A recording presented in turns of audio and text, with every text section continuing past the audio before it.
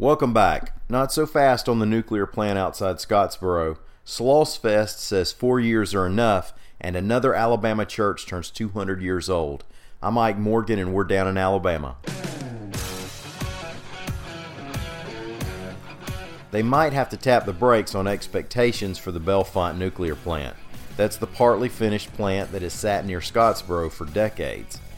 It had appeared that a company known as Nuclear Development was going to buy the plant from TVA, and that company has paid $22 million of the $111 million deal that they had struck.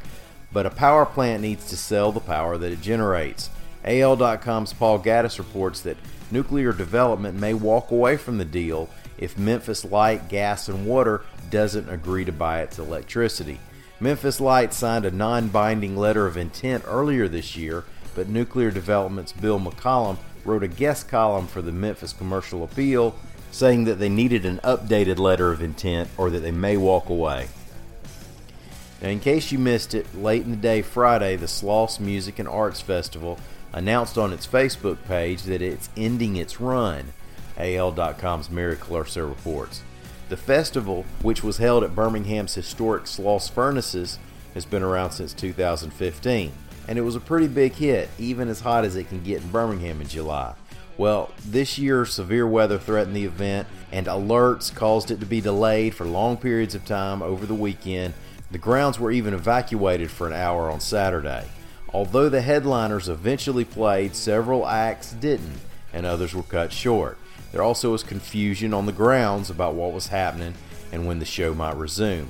Many festival goers said they were angry about miscommunication, and it really got heated on social media with people demanding refunds, and they've been complaining ever since. Here's part of the Facebook message announcing the festival's demise, quote, "This decision was not made lightly, and the team of people behind this festival are as disappointed as anyone."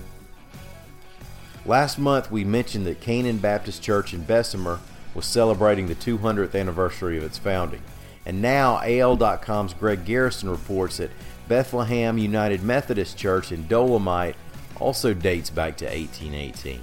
That makes it also older than the state of Alabama. Dolomite's off I-20 between Birmingham and Hueytown.